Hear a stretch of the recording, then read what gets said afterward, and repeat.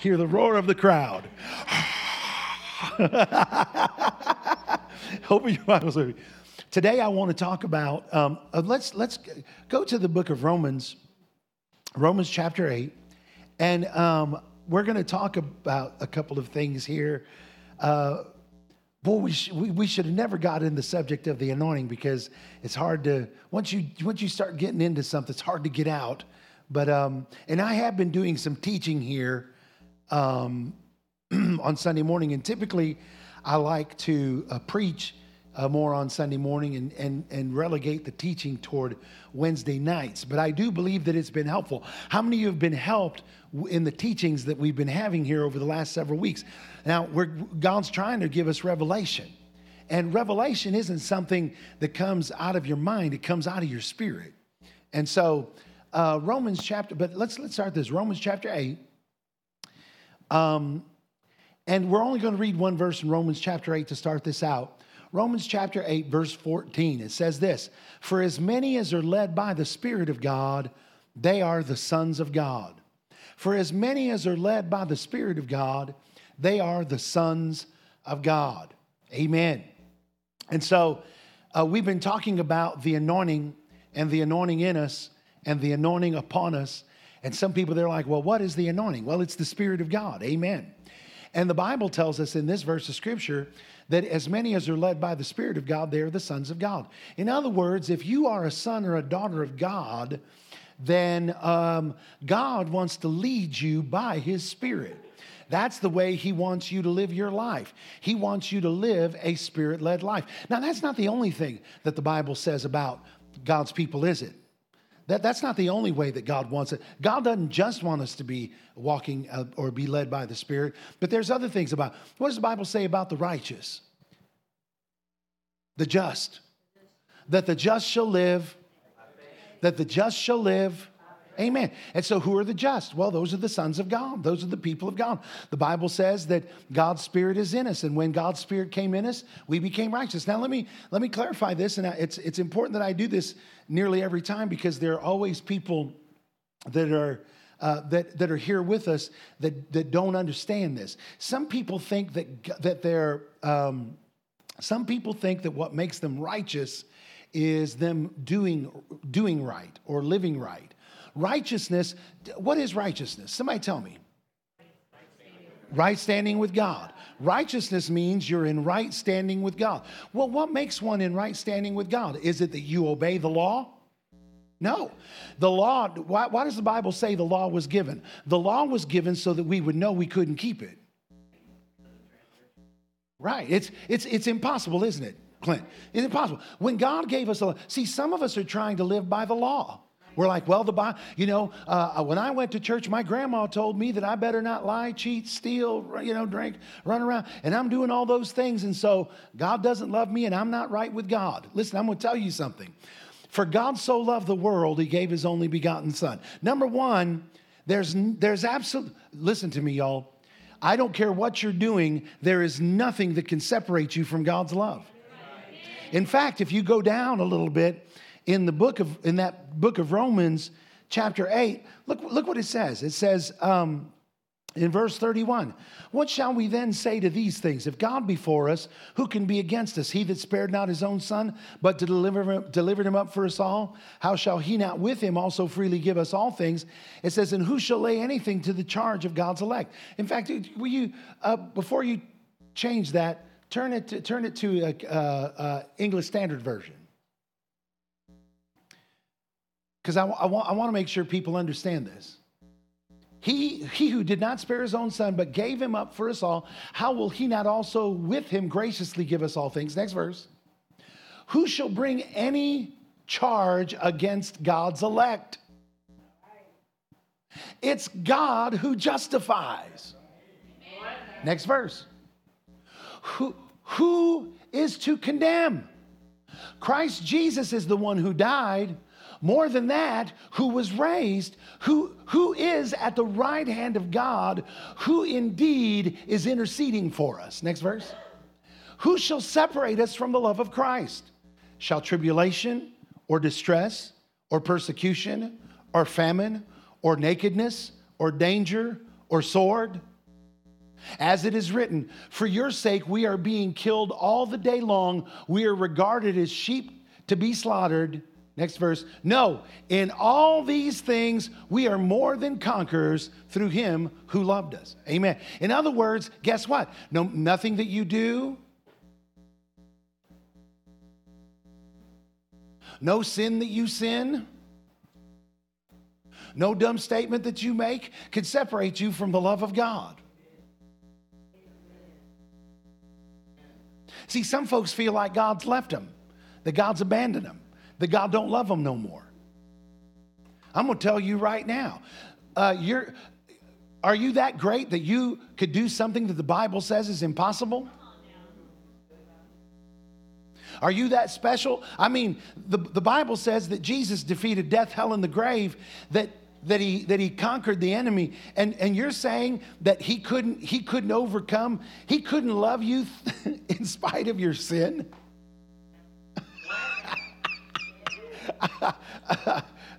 Wow, we got some, but you know what? We got people that they actually think that, they believe that. So when you got born again and Jesus came in your heart, you became the righteousness of God in Christ. You were in right standing with God. You're in right standing with God because Jesus lives in you, period. Oh, yeah. Now, it's not based on your performance. You're righteous because Jesus lived. If you ever accepted Jesus Christ as your Savior, if you ever asked Jesus to come into your heart, God's Spirit lives on the inside of you, and you are in right standing with God because of that. Oh, yeah. Now, does that mean that you know God? No. You can be in right standing with God and not know God. Heck, there are people that are married for 40 years don't know each other. I've met them. I met one guy, he said, me and my wife, we have never fussed. We have never fought. We have never had an argument. I said, you don't know you don't know someone till you fussed with them. You don't know nothing about nobody till you had a good scrap with them. You understand what I'm saying? You got to scrap with someone to really get to know, because you don't know what they're capable of till they're angry. Go ahead now.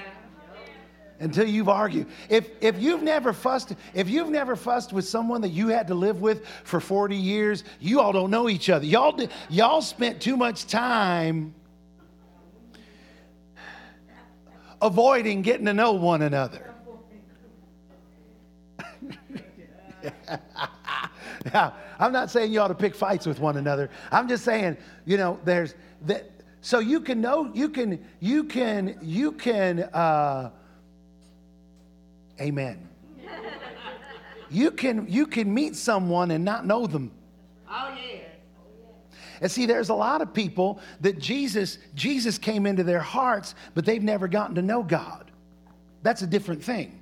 Getting to know God. Him coming into your heart and you being in right standing doesn't automatically mean you're going to know him. And that's why some of you are a little iffy on your relationship with God. That's why sometimes some of y'all think one day you're going to heaven and the next day you think you're going to hell. Based on performance. But see, my Bible says that my ticket to heaven is Jesus Christ and him crucified. Amen. Me accepting and acknowledging the work that he did. Amen. Are y'all hearing me today? Praise God. Praise God. I know some of you are like, well, Brother Ziggy, you tell us this regular. Yeah, it's because y'all struggle with it regular. I mean, I say it, and there's still some people be like, they'll go do something stupid and be like, oh, that's it. I'm disqualified. Not only do you think you're disqualified from going to heaven and having fellowship with God, now all of a sudden you're disqualified from sharing your faith with other people, ministering healing to sick people, ministering encouragement. Some people are like, how can I encourage people when I'm in such a mess? That's the best time for you to do it. Amen. Because the devil, it confuses the devil when you go to walking according to the word of God in the midst of struggle, confuses the enemy. The enemy's like, wait a minute, you're supposed to cry. You're supposed to get on your pity pot. I know a fella right now. I know a lot of people like this, but I'm thinking of one fella in particular that one time he rolled up at our church and he told me he was sick. That the doctors had given him a diagnosis that wasn't good. In fact, it was a death sentence. Well, you know what? I'm not much for getting on the pity pot with someone. And it's not that I don't have any compassion. It's just that I know the Word of God. And I found out that a pat on the back and shedding a tear with someone and weeping over their struggle isn't always as good as telling someone, have faith in God. That's right. Oh, yeah. In fact, Brother Schambach said it was an old Italian preacher he listened to, I believe. He said that's where he got his saying, you don't have any trouble. All you need is faith in God. You don't have any trouble. All you need is faith in God, faith in His Word. And sometimes it can be seen as not being compassionate when you don't sit and cry a tear and sit on a pity pot with someone. But some people, they think that that's how you show love, that that's how you show compassion, that that's how you care. Jesus was compassionate, but you know, Jesus didn't get on the pity pot for nobody. He looked at people that were sick and He said, take up your bed and walk. That's right. Oh, yeah. Stretch out your arm and be made whole. Amen. Glory to God. All right, anyhow, so I've gotten off on a little tangent, but I'll get us right back on course here. But we're supposed to walk after the Spirit. God's Spirit is in you. Say, God's Spirit's in me. I'm going to walk after the Spirit. Now, go over to the book of 1 Samuel. I believe it's 1 Samuel. Is that where it's at, where we've been at? 1 Samuel chapter 10. 1 Samuel chapter 10. And we've been looking at this verse of Scripture. Now as believers, what happens is when we start hearing this stuff, sometimes what we do when we start hearing biblical concepts, biblical ideas, biblical principles, what we do is we start trying to mash all these principles together, and we don't understand that not all of these principles function the same way. In other words, we'll take walking after the Spirit, and then we try to mix it with faith principles or whatever. Now, the Bible says the just will live by faith, and the just ought to live by faith. But it also says that the sons of God are led by the Spirit of God. So what is it? Do we walk by faith or do we walk led by the Spirit? Well, both. We do both. And they're very, to walk after the Spirit takes a measure of faith, because number one, if you're going to follow after the Spirit, He's invisible. You can't see Him. So you're going to have to develop some other part of your being. You know, we are spirits, men. God, the Bible says we're spirit, soul, and body. Right. So we are spirits, we have a soul, and we live in a body. We're triune. You know, God is Father, Son, Holy Ghost.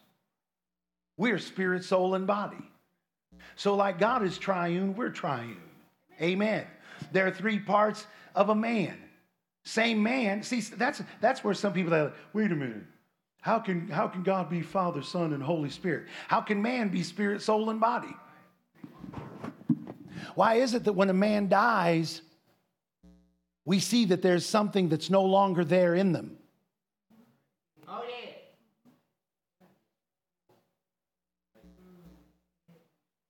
There's no life in their eyes. There's not that. I mean, when someone passes away, instantly there's a change. There's no life in them anymore. Well, where does that life come from? Well, it comes from one spirit.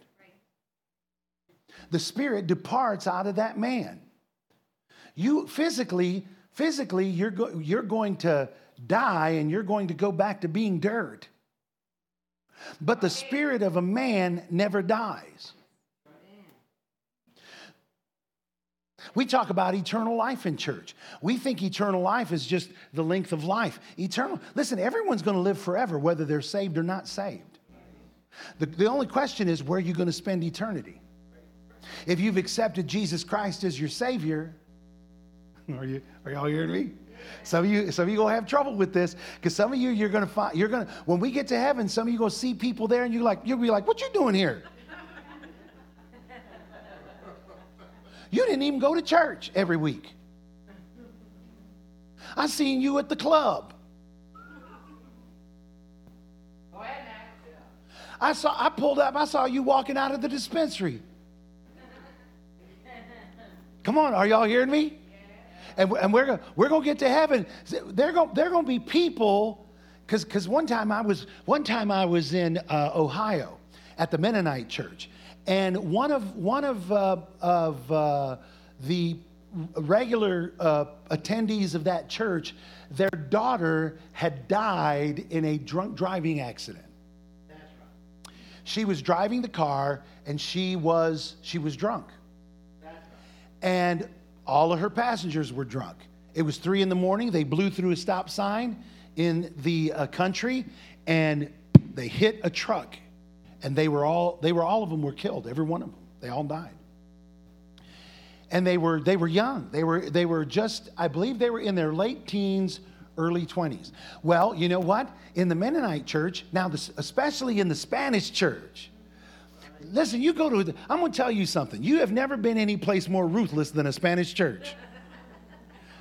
Because you roll in there and they'd be like, oh, hey, praise the Lord. It's good to see you. Boy, you put on a little weight. I mean, they're ruthless, aren't they?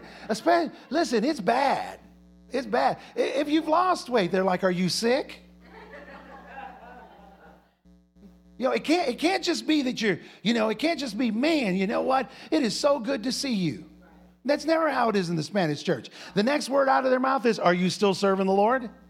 Well, am I here in church? Just because you don't go to church all the time doesn't mean I don't go to church all the time. I still get that. I've been preaching for 37 years. They still ask me, Gil, when I go to church in some Spanish churches, are you still serving the Lord? I'm like, boy, don't make me knock you out. Don't make me backslide right now. But anyway, this happened while I was there. This girl passed away when I was there. I went to church. We were having revival. Do you know that there were people at that church that were telling her parents that her daughter went to hell because she was drunk and died in that accident drunk? Well, she didn't make it. She went right to hell. She couldn't have gone to heaven. Won't it be a shock to some of those people when they get in the elevator after they're gone and it goes down instead of up? You know what I'm saying? And they went to church every week. But anyhow,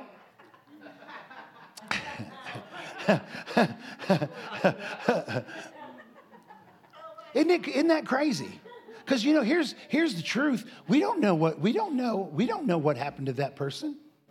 Now you say, yeah, but Brother Ziggy, they were drunk. Listen, I'm going to tell you something. You don't know. I don't know about you all. And in fact, they asked me to get up and say something at the funeral. You know what I got up and said? I got up and I said, how dare some of you assume that this individual went to hell because they were drunk? I mean, you live in the state of Ohio. I said, I've been driving here in Ohio on these country roads and hit a patch of black ice. I said, you know what the Bible says? Whosoever shall call upon the name of the Lord shall be saved. Whosoever shall call upon the name of the Lord shall be saved. I said, you know what? I've hit a patch of black ice, and my car went to spinning. I said, you know what? I didn't have time to be, oh God, I would that thou wouldest help me at this moment, yea. For Lord, I know I am in great danger right now. And if thou wouldest listen, you ain't that kind of time. You know what? You know what my prayer was when I hit that black ice? Jesus! I mean, one word, and man, and I'm telling you, man, I've had the Lord help me out of some pretty sticky situation with just Jesus. I said, you don't know that when that girl was coming through that intersection and that car hit that she didn't call upon. Listen, I'm going to tell you right now, that's the first thing I'd do. I'd call on the name of the Lord. If you've ever been born again, the first thing you will do is call on the name of.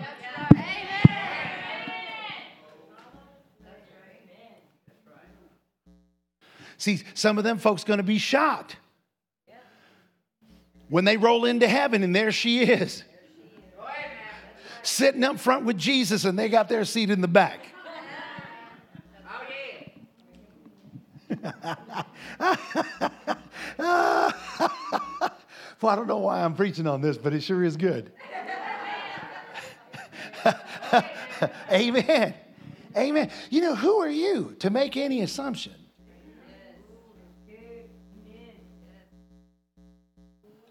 Listen, if fat people can go to heaven, I don't know about anybody else. I know I can speak about fat people because I'm in that number. Amen. You know what I'm saying? I may not stay in that number, but at this moment, you know what I'm saying? I don't want to be buried in a refrigerator. But anyway.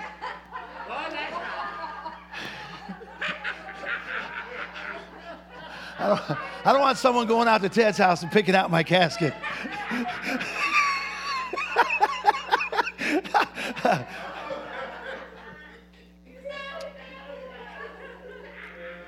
But you know what? Gluttony is just as much of a sin as anything is. Isn't that right? Now, some of you saying, Brother Ziggy, are you saying you're a glutton? Yeah, sometimes. If I go to Mushabu and I'm a little too hungry,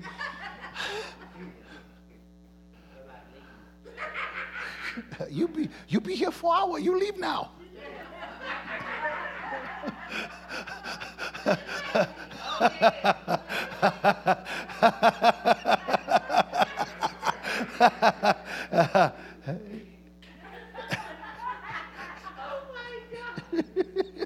Ted's just relating his experience, but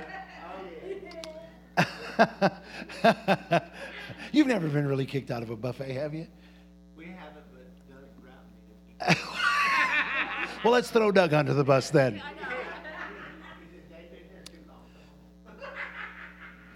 We're going to be shocked at the people that called on the name of the Lord and were saved and are in heaven, that we wouldn't have let them in. In fact, some of you've already got yourself going to hell. It's like, wait a minute, you don't determine that. You're not the one who determines that. And let me say this just before we move on. The end of this life is not the end of life. It ain't over. Your spirit lives on. Amen. So we are spirit, soul, and body. Say, what's your soul? Well, your soul is your mind, your will, and your emotions. Your spirit is who you really are. It's who lives in this house. You know what your body is. And your body's going to, from the time we were born, we started to die. And every one of us are going to turn right back into dirt unless Jesus comes back before then. Now, the Bible does say that at his return, that the dead in Christ will rise first, that there will be a physical resurrection of our body, and we will receive what the Bible calls a glorified body. Amen. Amen. Jesus had one of those when he resurrected from the dead. In fact, it said he was flesh and bone. His blood was gone because he shed it for us. Amen. Glory to God. Hallelujah. Boy, I'm throwing all kinds of little stuff in here for y'all. Amen. But because we're spirit, that's why God says we're supposed to be led by the Spirit. Amen. Boy, I've gone a long time here and hadn't gotten even close. So let's read this 1 Samuel chapter 10, verse 5. And so I want us to try to understand that we can't just mash everything together and make it work. We have to understand that these principles that we live by, some of these principles, for example, the principle of faith. Well, let's read this verse of scripture, and then I'll talk about it. Verse, did I tell you what verse? 5. Verse 5. It says, after thou shalt come, this is the prophet Samuel prophesying over Saul, King Saul. After that thou shalt come to the hill of God, where is the garrison of the Philistines, it shall come to pass, when you're come thither to the city, that thou shalt meet a company of prophets coming down from a high place. Do y'all understand the King James? Can we put it in English Standard? Because I know it gets kind of weird. After that you shall come to Gibeath Elohim, where is the garrison of the Philistines. And there, as soon as you come to the city, you will meet a group of prophets coming down from the high place with a harp, tambourine, flute, and lyre before them, prophesying. In other words, they're going to be playing these instruments, and they're going to be, it's going to be like a worship service. And these prophets are going to be prophesying. Look what verse 6 says. Then the Spirit of the Lord will rush upon, I like that. the Spirit of the Lord will rush upon you, and you will prophesy with them and be turned into another man. Look at the next verse. Now, when these signs meet you, do what your hand finds to do, for God is with you. In other words, when the Spirit of the Lord comes on you, when you get anointed, do whatever it is that you need to do, because God's going to be with you to get it done. So, glory to God. Glory to God. Man, I know what I want to say. There's no freaking way I'm going to get it said. I get on too many rabbit trails. Focus. I should have made notes on that. I could have stayed more focused.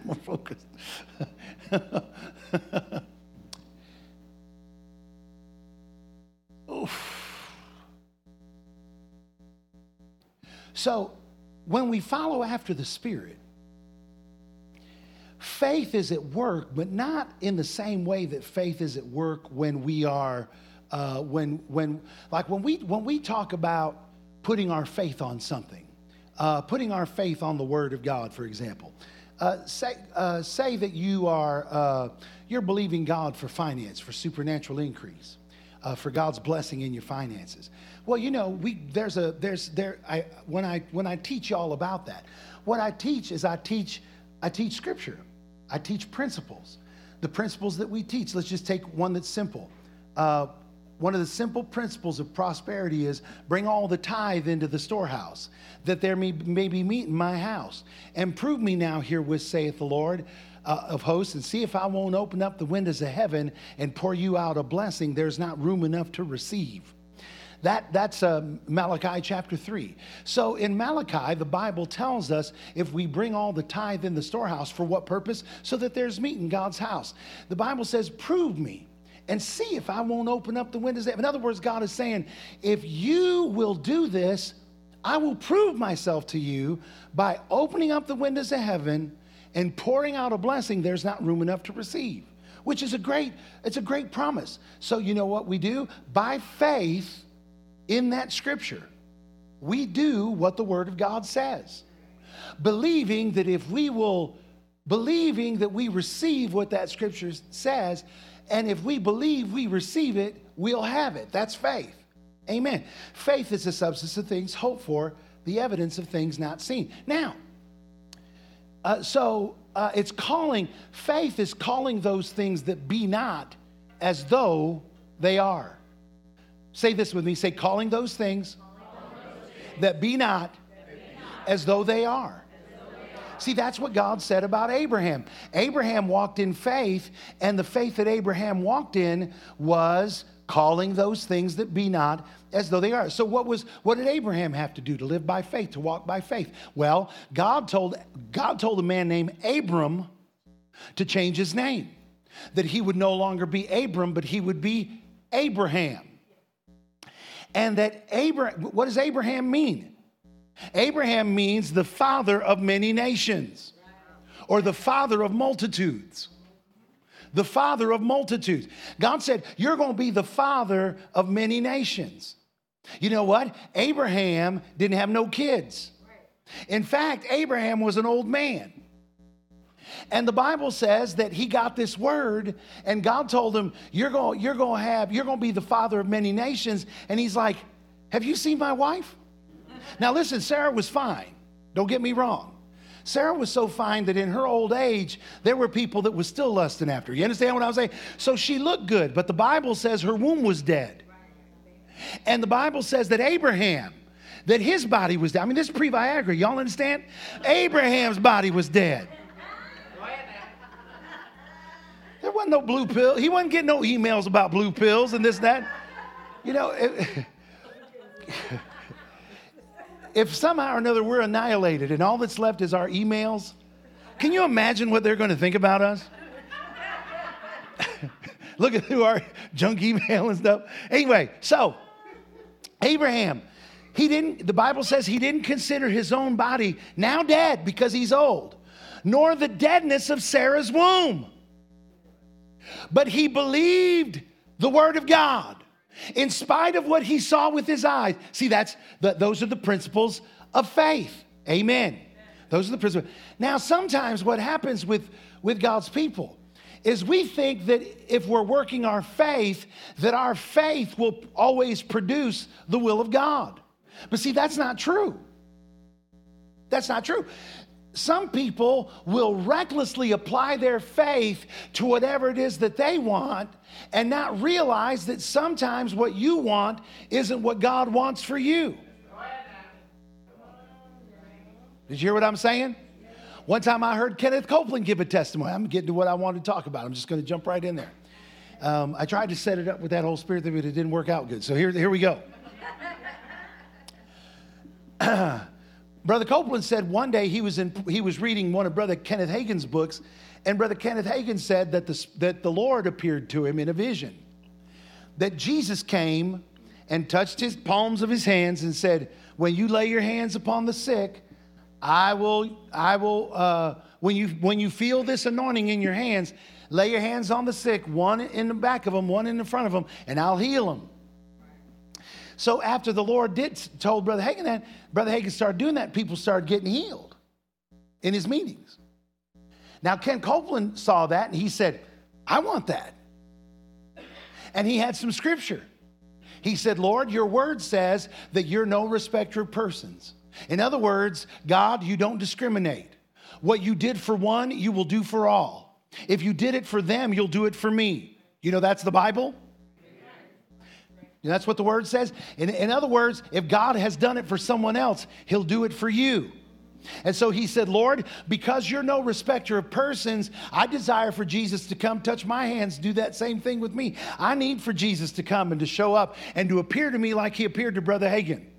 And he began to pray that, and he said, Lord, you said what things soever I desire when I pray, believe that I receive them, I shall have them. Lord, I'm not asking you anything that's not according to your word. Lord, if you did it for Brother Hagin, you'll do it for me. I'm not asking amiss. I'm asking according to what your word says. And he began to work his faith. And he said he got about 7 days into that kind of prayer when the Lord spoke to him and said, you need to stop praying that way. You ever think God would ever come to anyone and tell them, quit praying that way? Lord said, you need to quit praying that way. Brother Copeland said, why, Lord? He said, because if you keep praying that way, I'm going to have to come down there and answer your prayer. He said, Lord, that's the point. I want you to answer my prayer. I want you to do this the way that I've prayed. He said, you don't understand. If I come down there and I do that for you, that is not my perfect will for you. If I come down there and I appear to you like I appeared to Brother Hagin, you can never walk in the measure of faith, in the greater measure of faith that I desire for you to walk in. He said, I will come and I will do that. He said, but you're going to ruin my plan. I have a better plan for you. Oh, yeah. See, what a lot of times we don't understand is that faith is very powerful. That God has given us a whole lot of authority when it comes to working our faith. But we can't go and just be asking God for any old thing that we've got to make sure that when we get in faith that our will is in alignment with God's will. The reason I brought up Samuel is because we were talking about this. I pointed at Gil because Gil was on the podcast. There were several others on the podcast. Brandon was on there, I think. We talked about this on the podcast on Thursday. I started reading this verse of scripture again about Samuel. Do you know, how many of you know the history of Samuel? How many of you know that Samuel, God never intended for Samuel, or for Saul, that we were talking about Saul, that God never intended for Saul to be the king of Israel. Let me read you something. When Israel was still a relatively young nation, the people began to be discontent with their lack of a human leader. Part of that came from the envy they had of other nations. But there's also a belief that having a human king would make Israel look stronger to potential enemies. So the elders brought the request to the prophet Samuel. In 1 Samuel chapter 8, verse 5 through 7, they said to him, you are old and your sons do not follow your ways. Now appoint a king to lead us. Up to that point, God had been the king of Israel. They had acknowledged God as being their king. They acknowledged him as being their protector. They acknowledged him as being their defender. Go ahead now. He had never lost a battle. Amen. But they said, we need a king to lead us, such as all the other nations have. But when they said, give us a king to lead us, this displeased Samuel the prophet. So he prayed to the Lord, and the Lord told him, listen to all that the people are saying to you. It is not you they have rejected, but they have rejected me as their king. So God never are y'all hearing me? God never wanted this would be hard for some of you to grasp, but if you'll hang on just for a minute, I think it'll help you in some of the things that you are before you right now in this season. And for those of you that listen to this on the podcast and you're going to use this and take notes and preach this after I've preached it, make sure that you live it first. Because that's a big part of the miscommunication that some of y'all are giving. Some of y'all are telling people, now I'm talking to y'all here. I'm talking to some people that will watch the video and people that will listen. Because I don't know if y'all know this, but I have people that will listen to me. They don't acknowledge that they listen to me. They're too arrogant to acknowledge the fact that they listen to me, and that they take what I say and then they try to apply it and preach it to other people, but they don't really understand it because they don't live it. And because of that, they confuse people. They confuse people. So I'm trying to say this to set that straight. So as much as you think I don't know you're listening, I know you're listening. And it's okay. I love you. But just live this. Don't just tell it. Live it. So even after Samuel prayed and he delivered strong caution from the Lord, the Israelites insisted on getting a ruler from among them. We want a king over us. 1 Samuel 8:19 and 22. We want a king over us. Then we will be like all other nations, with a king to lead us and to go out before us and fight our battles. When Samuel heard all that the people said, he repeated it before the Lord. The Lord answered, he said, listen to them and give them a king. So God went from telling them that they didn't reject Samuel, that they rejected him as king, to telling them, okay, I'll give them a king. That was not God's perfect will for Israel. Many of you don't realize this, but God has a perfect will and God has a permissive will. There are things that God wants that are his perfect will for our lives. And then there are things that he permits us to do because he loves us, and it's just like it's just like a father with their children, a natural father with their children. We love our kids. I love my kids. I had a will for my daughter's life. It was my perfect will for her. Guess what? She is not walking in my perfect will. And I'll bet yours aren't walking in your perfect will either. But you know what? The fact that my kids aren't doing exactly what I want them to do doesn't relegate them to hell. Doesn't get them kicked out of the house. But it does keep them from certain benefits. See, if she had done my perfect will, she would, number one, she wouldn't be married, which I'm not against. Listen, don't take this wrong. I love my son-in-law. He's the best son-in-law a father-in-law could ever hope for. And I acknowledge that regular because he really is. Great kid. Loves the Lord. But had it been my perfect will, she would not be married. She would be in school. And guess what? I would be paying her bills. I would be paying for her college. She would have a brand new car that I would be paying for, fuel that I would be paying for, food that I would be paying for, clothes that I would be paying for. There would be no bills, none whatsoever. Her job would be to graduate college. There are benefits that come with doing Dad's perfect will. All right? I told her as much when she was saying, Dad, I want to get married. I said, baby, if you get married, that means your husband's going to have to pay for your school. He's going to have to pay for your car. He's going to have to pay for your clothes. He's going to have to take care. That's the nature of this thing. You got to leave your father and mother and cleave under it. And you know what? You're going to struggle and I'm going to hate it, but I'm going to have to let it play out. Because you chose, I'm going to love you, but I am not going to interfere with your family.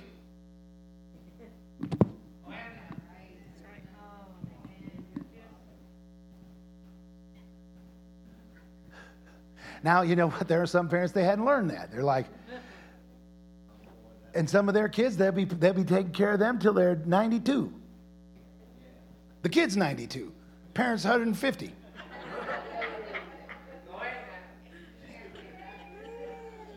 And some people, they don't care, you know, they're all good with that. But I'm all for raising up kids that can take care of themselves. Oh, yeah. Kids that when they have a spat with their husband, they're not saying, I left him, I'm moving in with you. And no, you going back. You ain't coming over here.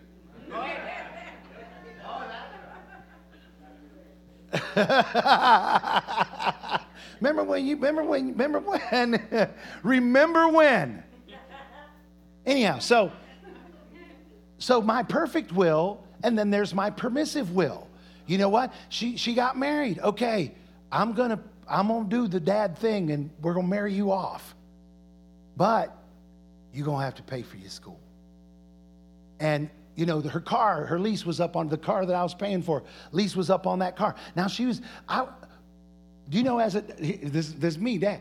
When we leased that car for her, I gave her the choice between a BMW or a Honda. She picked the Honda. Now, as she got to the end of that Honda, she was leaning more BMW. And so the next one could have been a BMW. You know, she could have gone right into something. But instead, it's like, well, Dad, are you going to get me a car? I said, I am. So I get the money, the equity out of that Honda. I said, even though you didn't pay a dime toward it, I'll do it. But it wasn't a BMW. Because I wasn't going to put her in a place of having to. She's going off her husband. I'm not about to put her husband in a predicament. You understand? So you know what? Instead, she got a Chevy Sonic. Exactly. What is that? I didn't even know it existed till I bought it.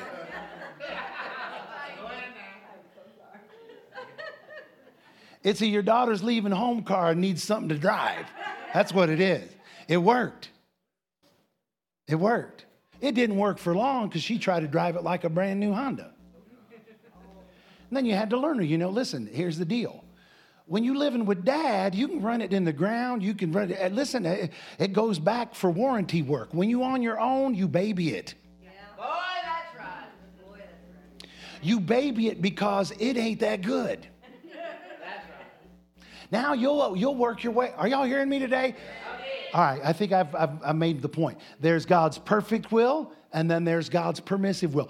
Israel got out of God's perfect will and over into God's permissive will. And you know what they ended up with? A king that didn't have a heart toward God. A king that would give himself over to an evil spirit sometimes. In fact, the only thing Saul cared about, do you know the whole time Saul was in reign, the thing Israel did the most was fight with everybody else.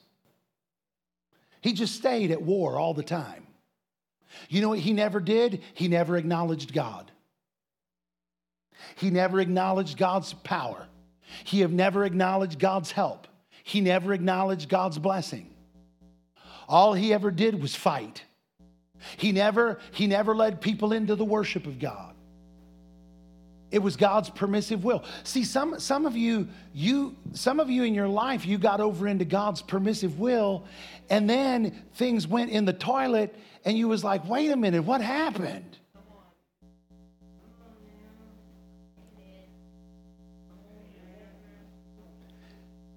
This ought to answer the question for some of you. Why did God let that happen? Why did God let that happen? Listen, God is not going to, well, he could have stopped it. Really? God gave you a free will. Go ahead now. You know, it's not God's will for you to go and knock over a liquor store. Boy, that's right. Oh, yeah. And he's not going to stop you if that's what you decide to do. But after you get over being stupid, he'll probably be there to help you. Oh, yeah. Well, glory to God. Hallelujah. Hallelujah. And so when we talk about walking by faith, sometimes what we do is we're like, well, you know, faith and faith and faith. That's wonderful, faith. But you know what you got to mix with faith? Well, being led by the Spirit. What got me on this is a Keith Moore message that Ayla listened to, that Tyler listened to. Then he passed it off to Ayla and everybody else. I haven't listened to it yet, but he told me one of the thoughts that Keith Moore had, and that was this. He told faith people, he said, sometimes as faith people, we want to put our faith on stuff, and we don't have any regard for what the Spirit of God is saying to us about it. He said, just because we can produce it by our faith doesn't mean we should have it. We ought to make sure that that's the direction that the Holy Spirit is leading us. Oh, yeah. Which brought him, I guess, to Proverbs chapter 3:5. Trust in the Lord with all of your heart. Lean not to your own understanding. In all your ways, acknowledge him. In all your ways, acknowledge him. In all your ways, acknowledge him. Do you know what that means, to acknowledge God in all of your ways? Can I tell you? You know I'm going to anyway. I'm almost done. I'm going to read to you what the definition is. To acknowledge him. To know him. To know or to learn to know. To perceive him. To perceive, to see, to find out. To discern. To acknowledge him means that you've got to discern where he's at, the direction that he's leading you, where he's taking you, where he wants you to go. Do you know, God may even tell you where he wants you to go. You're just not sure how he's going to get you there.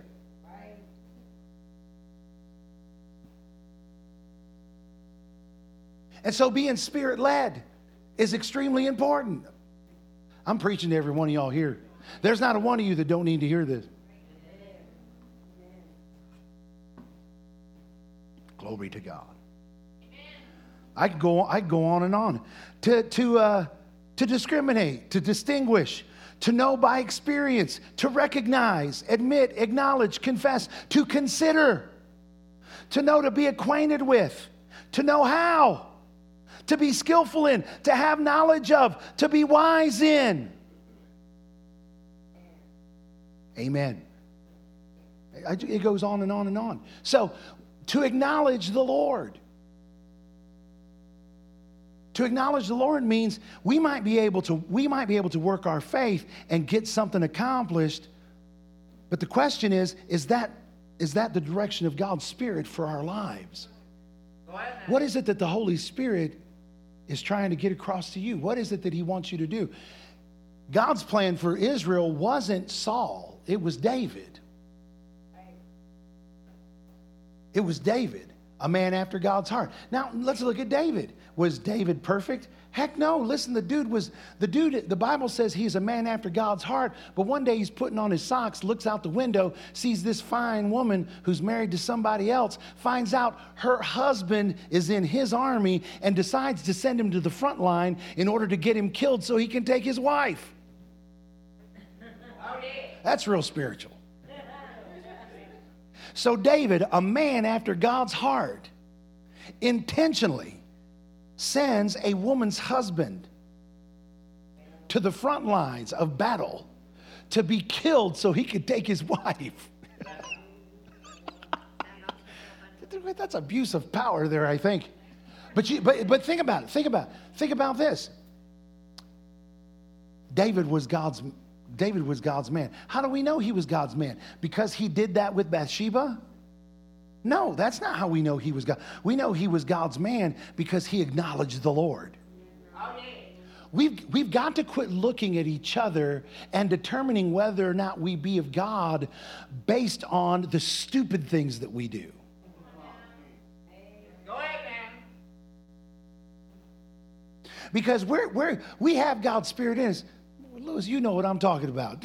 Listen, I'm looking at y'all, and some of y'all, the light is going on for you. Like, see, some of you thought you wasn't of God just because you said and did stupid stuff.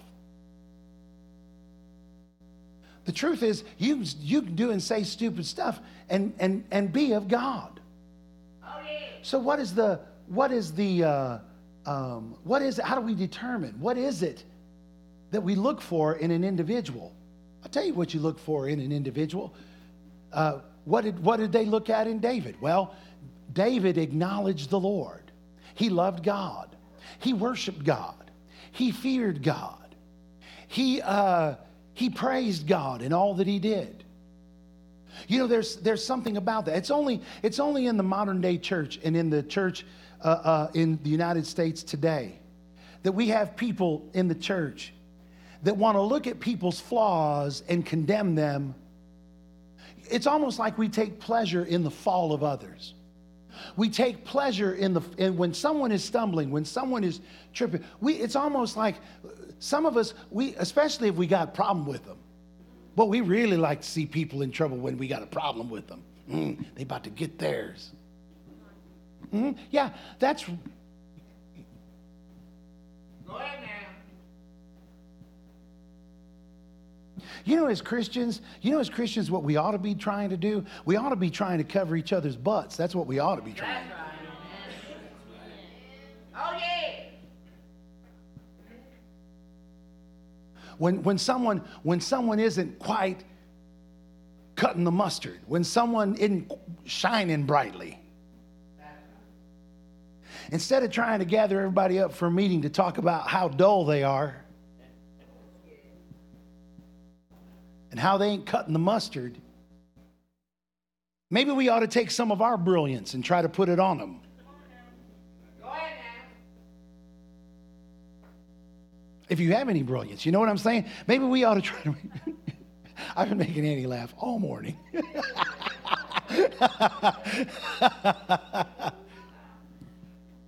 We're God's people. See, that's what godly people... Do you know what godly people do? Godly people love one another. That's right.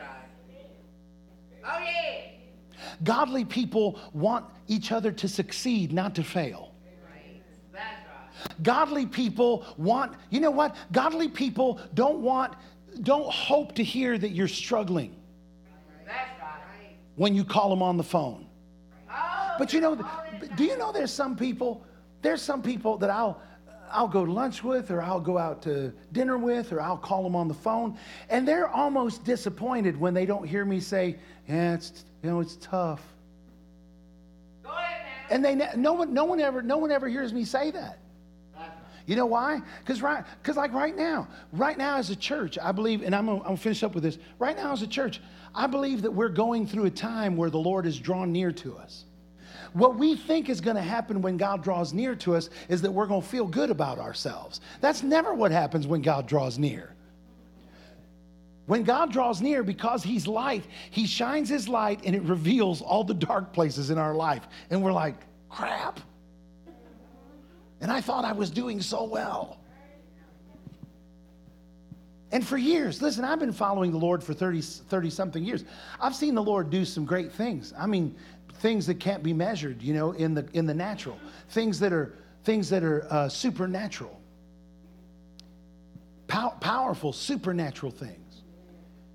And boy, I mean, the Lord he's amazed me at times. But every time God has ever drawn near to me, you know what I feel like? I don't feel like I know him. Oh, yeah. Over the last several months, I've been like, you know, some of y'all come to me and say, "Hey, Pastor, can I ask you a question?" I'm like, "You can ask. I probably have an answer. I'm not sure it's the answer." Because that's where I'm at in my walk.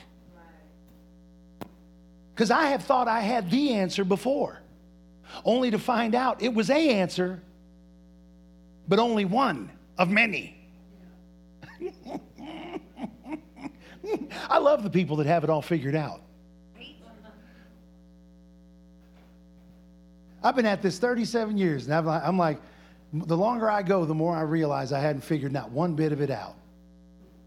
Especially when he starts getting close. He starts drawing near. I have these ideas. I think that's why it's wise sometimes to just shut up and be quiet. Hang around with people and don't say a word. You know, people think you're wise when you don't talk.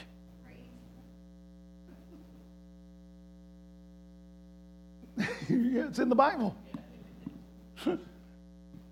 They think you're wise when you don't talk. When I sit and listen and just wag my head and say, I have people say, man, he's so wise. It's like, it's because I didn't say anything. You didn't realize how dumb I was because I didn't open up my mouth. Yeah, see some of you right now saying, Pastor, maybe you ought to be quiet right now. Amen. Because I'm hungry. But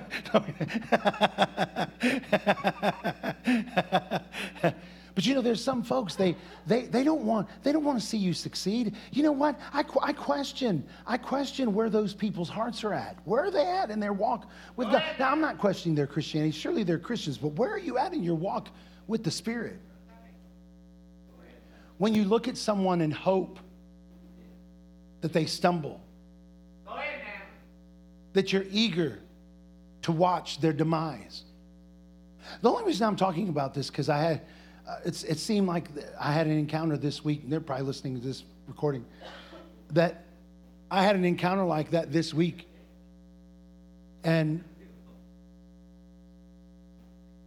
when I began to say, you know, I feel like I'm away from God. I don't feel like I'm close to God right now. I really don't. That there was almost a glint of glee because they thought that was a negative thing. What they didn't understand is that I'm not in a bad place. Go ahead, man. Boy, that's right. I'm not in a bad place. I'm just realizing that I'm as close to God as I've ever been. I'm just realizing that I'm not as close as I thought I was. Go ahead, man. See, you know what the people hear that hope that you're not doing well, what they hear is, oh, see, he's backslidden. He's away from God. I'm not backslidden. I've not taken one step back. In fact, I've done nothing but make forward progress my entire walk with the Lord. Oh, yeah.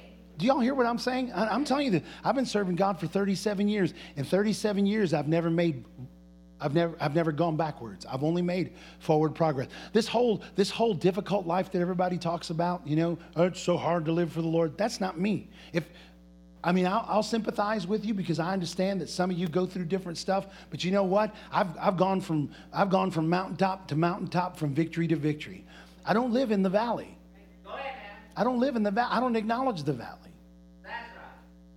I've woke up happy every day since I started serving the Lord. Every day. Yeah. That's right. Every day. If you hung out with me, and I think this is part of it. Some people are upset because I don't wake up in a bad mood. Because I wake up and I'm happy every day, no matter what the circumstances, no matter what anybody says. People say stuff about me, I'm like, well, praise God. Oh, yeah. Hallelujah. Thank you, Jesus. Some people, they think I'm cocky or arrogant. No, I just don't care. I just don't care what you think. I mean, I get if that's cocky or arrogant. I mean, I'm not going to live by what you think. I'm going to live by what I know. Oh, yeah. I'm not going to be demeaning toward you about it. You understand? I mean, if you're struggling, I'll try to help you in your I'll try to help you to understand how you can come out. But to try to pretend like, oh, yeah, I understand. No, I don't get it. But you know what? I know how you can get out. Oh, yeah. Boy, that's right. Oh, yeah.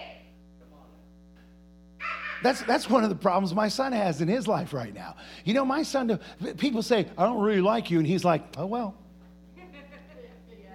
I mean, he really don't care. He's like, I wish you liked me. I mean, I'm going to hang out with the people that like me. Oh, yeah. Thank you, Jesus. And you know what that does? Some people get mad when you don't respond in the way they want you to. When you don't feel bad that they don't like you. You mean you don't feel bad that I don't like you? Why don't you feel bad? Why don't you feel bad about it? You're just arrogant. You're just full of yourself. You just think you're all that in a bag of chips. No, I just don't live my mood isn't going to change based on what you think about me. Right. That's right. I'm not going to change my address based on where you think I ought to live. Right. Oh, yeah. I'm not going to drive a car based on how you feel about the car I'm driving. Oh, yeah. Oh, that's right. Are you kidding me? Must be nice. Yeah, I have people say that. Must be nice having a Tesla. You know what my response is? It is. Oh, yeah. It is. It's super cool. Oh, yeah. You want to ride? Oh, yeah. Most of them don't. I do. I put a picture. It wasn't even my Tesla. I put a picture of a Tesla in the airplane on Facebook one time. People were putting up rides and show us your ride. Well, my ride was the airplane. Took me to Richmond. A friend of mine picked me up in his Tesla. I was like, here's a couple nice rides right here.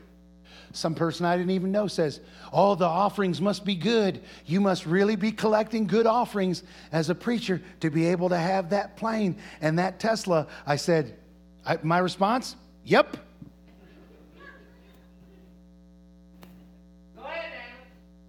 I said, the offerings are, I said, if I told you what the offerings were, you'd bite your lip and bite it off in the whole, I mean, if you feel the way you do. I said, here's the thing. I said, the Tesla's not mine, but if I wanted one, and I asked the church for help. You know, I said, my folks would probably buy me a Tesla if I said, boy, I sure would like a Tesla. Anyone want to jump in on me with a Tesla here? I'm telling you, they'd come up and they'd haul money to me. I said, because they love me and they take care of me. I said, you could only wish that you'd have someone love you as much as my folks love me. I said, but yeah, is it nice? Absolutely, it's nice. I said, it's a blessing every day. Glory to God. It's a blessing every day. People don't like that. People want you to be like, well, you know, let me explain myself. I don't need to explain myself to you. Go ahead now. I never seen a check from that person in the mail to my ministry. Go ahead now. You know what that means to me? That's none of your business. That's right. Oh, that's right. Glory to God. Now, see, y'all like, well, Brother Ziggy,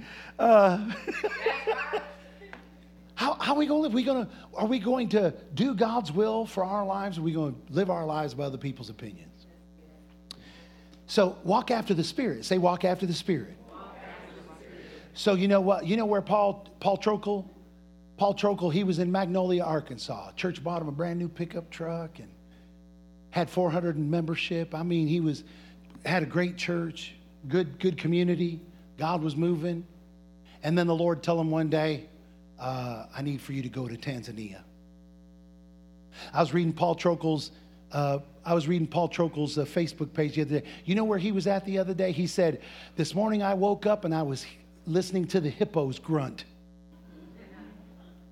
He said, when I got out of my tent this morning. So he went from where a church had bought him a pickup truck and everything was, you know, in the natural where people would take digs at him. Boy, it must be nice. But he's following the leading of the Spirit for his life. So last week or a couple of weeks ago, he's living in a tent in the jungle, hearing the grunting of hippos as he ministers to the native people of that region and equips them to do the work of the ministry. Oh, yeah.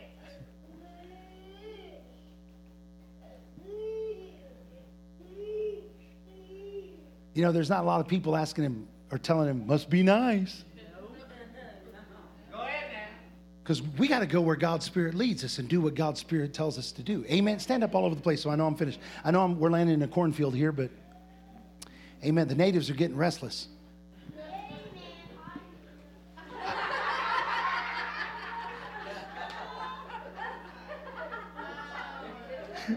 Said, like mother, like son.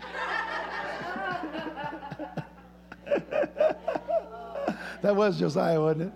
Yeah. Isn't that like Jasmine? She be saying stuff. Amen. Praise the Lord.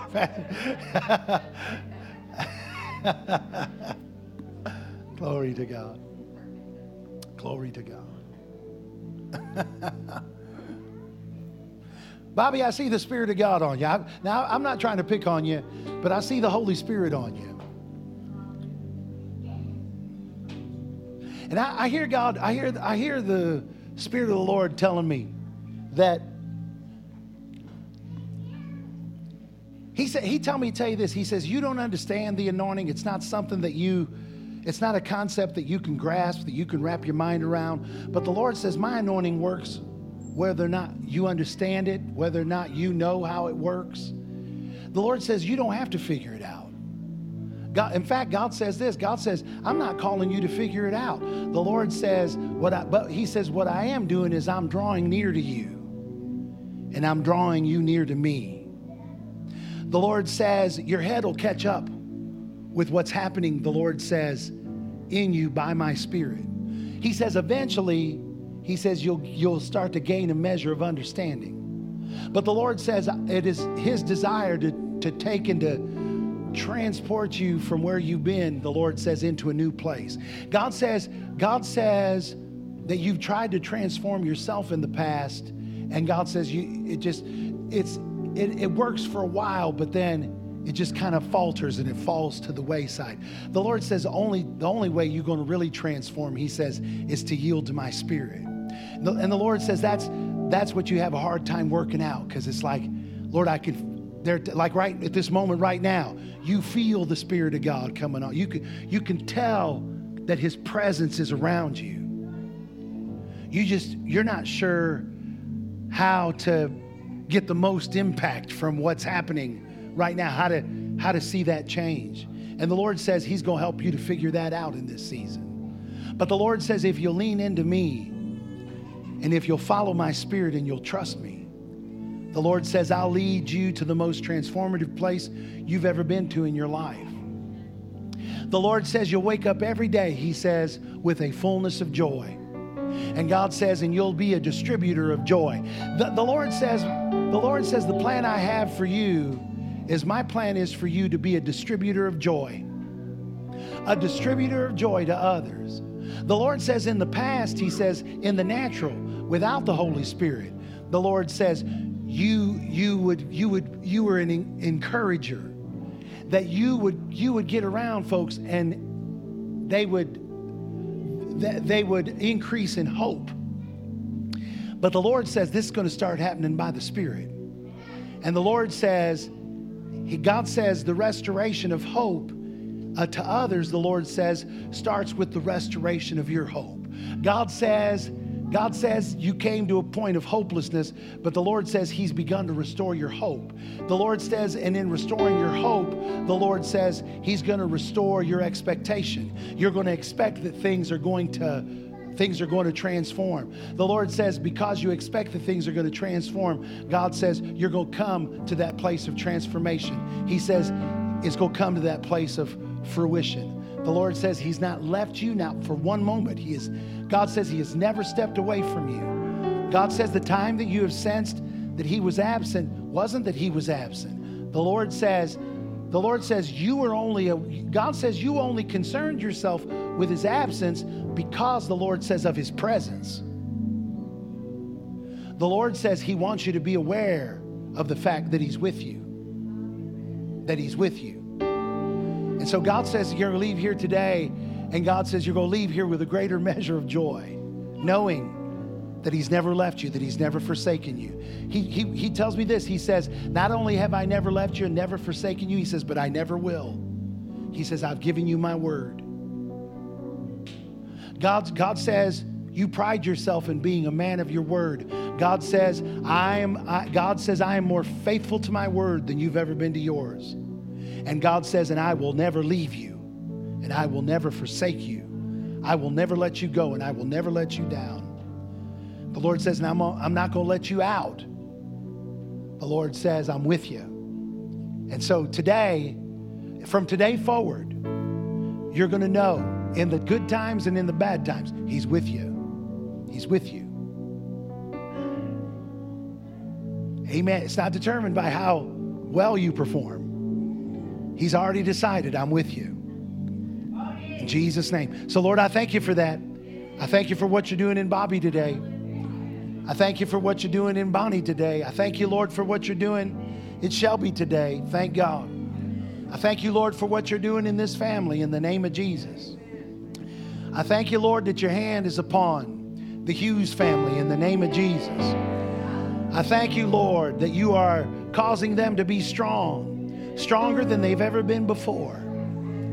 I hear the Lord saying that out of your family, He's always wanted to raise up voices.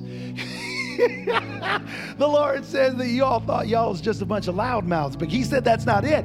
God says He wanted you to be influential with your speech, with your speaking, with your talking. I hear God saying that more than in the past, in the future, the Lord says, when you speak, your speech is going to be more impactful. You're going to have more influence. You're going to be way more influential than you've ever been before. God says that you're going to realize that you're going to need to be careful with what you say, because you're going to realize that there are more people that care about what you say than what you thought.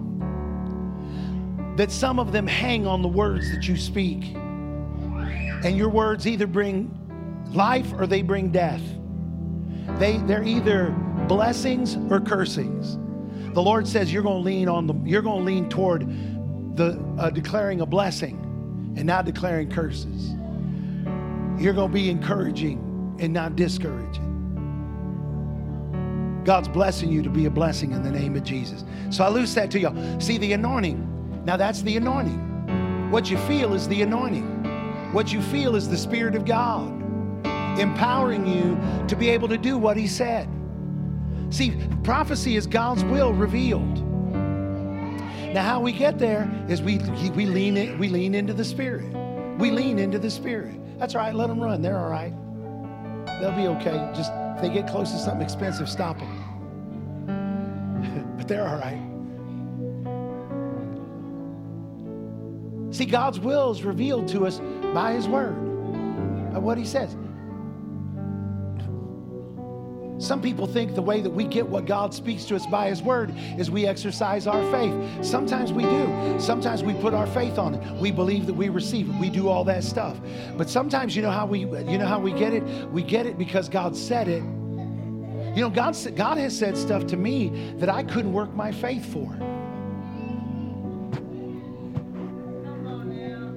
Have any of you ever received something from God that you weren't in faith to get it, but it came anyhow? Why did it come? Well, because God watches over His Word to perform it. Because God's Word will not return void, but it'll accomplish all that it was set out to do. Now, does He want you to walk by faith? Yes. But sometimes when faith doesn't work, God's Word works anyhow.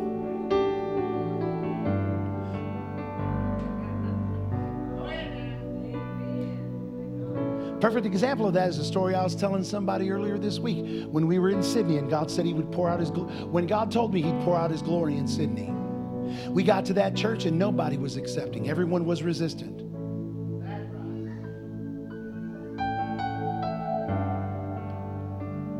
And when God showed up and did what He did, He didn't do it because I was operating my faith. Heck, I wanted to leave Sunday night and go home Monday morning. But I showed up Monday, and then when I showed up Monday, I wasn't operating in faith. I got up there and I preached. I did what God told me to do, but I didn't know. I just wanted out of the situation. God showed up in His glory because He said He would show up. Not because it had been on my refrigerator, me confessing it for months. Amen. So, lean into the Spirit. If you'll lean into the Spirit, then when faith don't work, the Spirit will lead you there. Did you hear what I just said? Lean into the Spirit, because when faith don't work, the Spirit will lead you there. And it'll work because you follow the Holy Ghost. Not because your faith grew or whatever. Amen. Father, thank you for your word. Thank you for what you've said to us here today, Lord. We pray, Father, that all these words that have been declared and spoken will take root in the hearts of the hearer. God, that we will trust in you with all of our hearts, that we won't lean to our own understanding, but Lord, that we will acknowledge you in all of our ways, and as a result, Lord, you will direct our paths. We will be not wise in our own eyes, but Lord, we will fear you. Depart from evil. It'll be health to our navel and marrow to our bones. In Jesus' name, thank you, Father. We love you, Lord. We love you, Lord. We love you, Lord. Praise God. Well, listen, I'm excited about the back to school bash, about what the Lord's going to do here at this church on next Saturday. So be in prayer. I know that we have prayer at this church every Tuesday, not at the church, online every Tuesday and every Thursday. Is that right? Still online? So it's Monday, Tuesday, and Wednesday. 6:15 in the morning, there's prayer. But I don't know if Carolyn heard or if Miss Rhonda heard or if Gaby heard or whoever. But this week, I'm coming every day, 7 a.m. I'm praying here at the church. So as well as there being prayer online, I will be here at 7 a.m. this week for a special time of prayer. I just feel like that we need to pray together. I think that we need to learn. Some need to learn how to pray. And sometimes that's how you learn, is by listening, by getting together and listening. Me praying at 7 a.m. isn't saying that the prayer that we've been having isn't working. Prayer we've been having is working real good. But I just feel like the Lord has put us in this time where I need to do this special time of prayer. So 7 a.m. this week, I'll be here at the church. You can come and join me. I will probably be here from 7 to 8. If there are others here that can lock up, they can stay longer if they want to. I may be here longer than that. Just depends on how the Lord leads us. But we're going to be in a spirit-led prayer this week. So let's expect the Lord to do great things this week. Wednesday, we still have our service Wednesday. I'll see you on Wednesday. But let's be praying for Saturday that the Lord will shake this entire community. Amen. Praise the Lord. Well, let's shout one more time to the Lord. Hallelujah. Glory to God. Amen. Listen, Father, as we go from here, go with us. God, we thank you for your goodness. In Jesus' name, amen. Listen, before you leave here, love someone because you do. I'll see many of you back here on tomorrow morning, and then the rest of you will see you Wednesday and throughout the rest of the week.